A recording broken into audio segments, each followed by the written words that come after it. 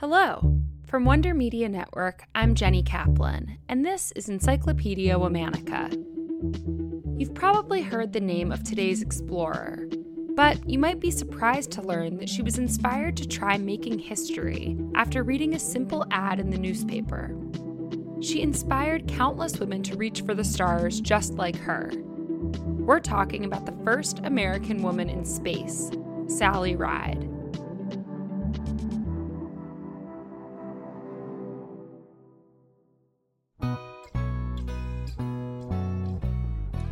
Sally Ride was born on May 26, 1951 in Encino, California. She didn't always have space on her mind. In fact, as a child, she dreamed of becoming a professional tennis player. She started playing tennis at age 10 and earned a scholarship to a prestigious LA-based prep school for girls. By her teens, Sally ranked in the national top 20 on the junior tennis circuit. After high school, Sally attended Swarthmore College for a couple years before deciding to leave to really pursue a tennis career. That didn't last long. Soon, she decided to return to school and she enrolled at Stanford. By 1978, she'd earned several degrees, a Bachelor's of Arts in English, as well as a Bachelor's of Science, a Master of Science, and a doctorate degree in physics. Meanwhile, NASA was developing and expanding its space program. The organization realized it would need to include astronauts with academic and technological skills as mission specialists on flights, in addition to experienced pilots. So NASA placed ads in the newspaper seeking fit, educated individuals. In 1977, Sally answered that ad. She was one of only 6 women selected for the program. She trained as part of the NASA class of 78 to prepare for a space flight. Her athleticism really came in handy. The astronauts had to train in physical skills like parachute jumping and water survival, in addition to scientific preparation. Sally was set to become one of the 5 crew members of the Space Shuttle Challenger STS-7. She later recalled that the most difficult part of the time before her mission was dealing with the press and regularly struggling with sexist questions. The things that they were concerned with were not the same things that I was concerned with. For instance, the bathroom facilities. Bathroom facilities. How much did you get asked that? Just about every interview I got asked that.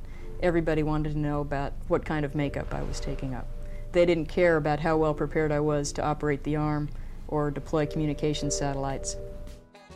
Though Sally wasn't used to the public eye, she dealt with the questions gracefully.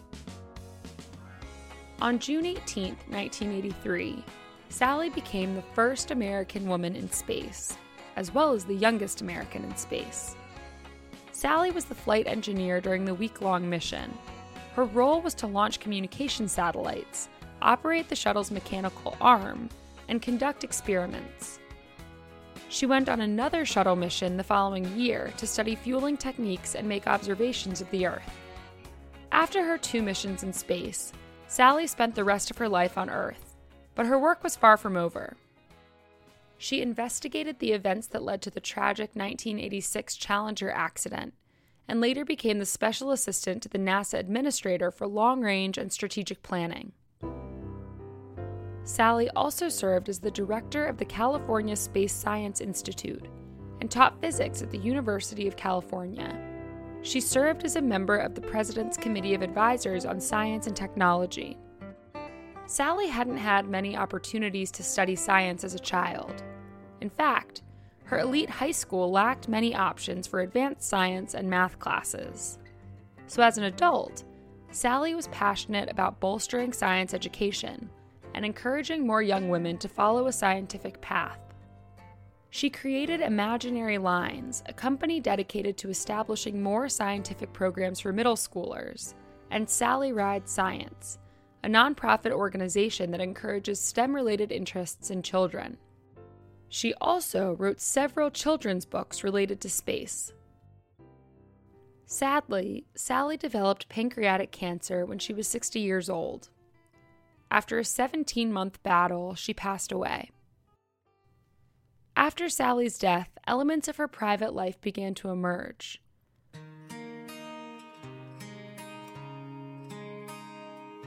she had spent 27 years in a relationship with her childhood friend Tam O'Shaughnessy, making Sally the first known gay astronaut.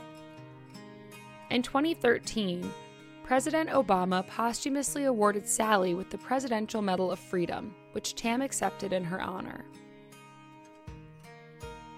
Sally's legacy continues to inspire, and her work improving science education has ensured other girls can follow in her footsteps.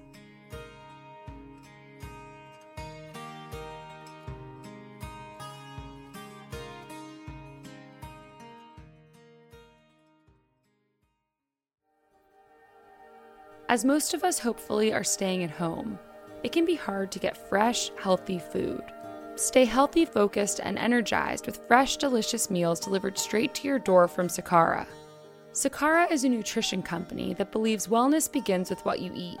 From hearty salads and nutrient-dense granolas to savory flatbreads and seasonal fruit parfaits, their ever-changing menu of creative, chef-crafted meals makes clean eating delicious.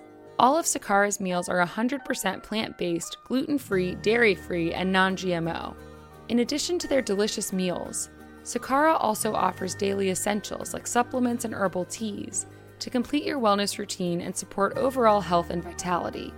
To boost immunity, try their best-selling daily probiotic blend or detox water drops with pure chlorophyll. Right now, Sakara is offering our listeners 20% off their order if they go to sakara.com/encyclopedia or enter code encyclopedia at checkout. That's Sakara, sakara.com/encyclopedia to get 20% off your order.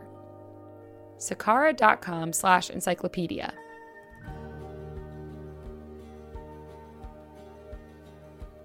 All month, we're talking about explorers and contenders.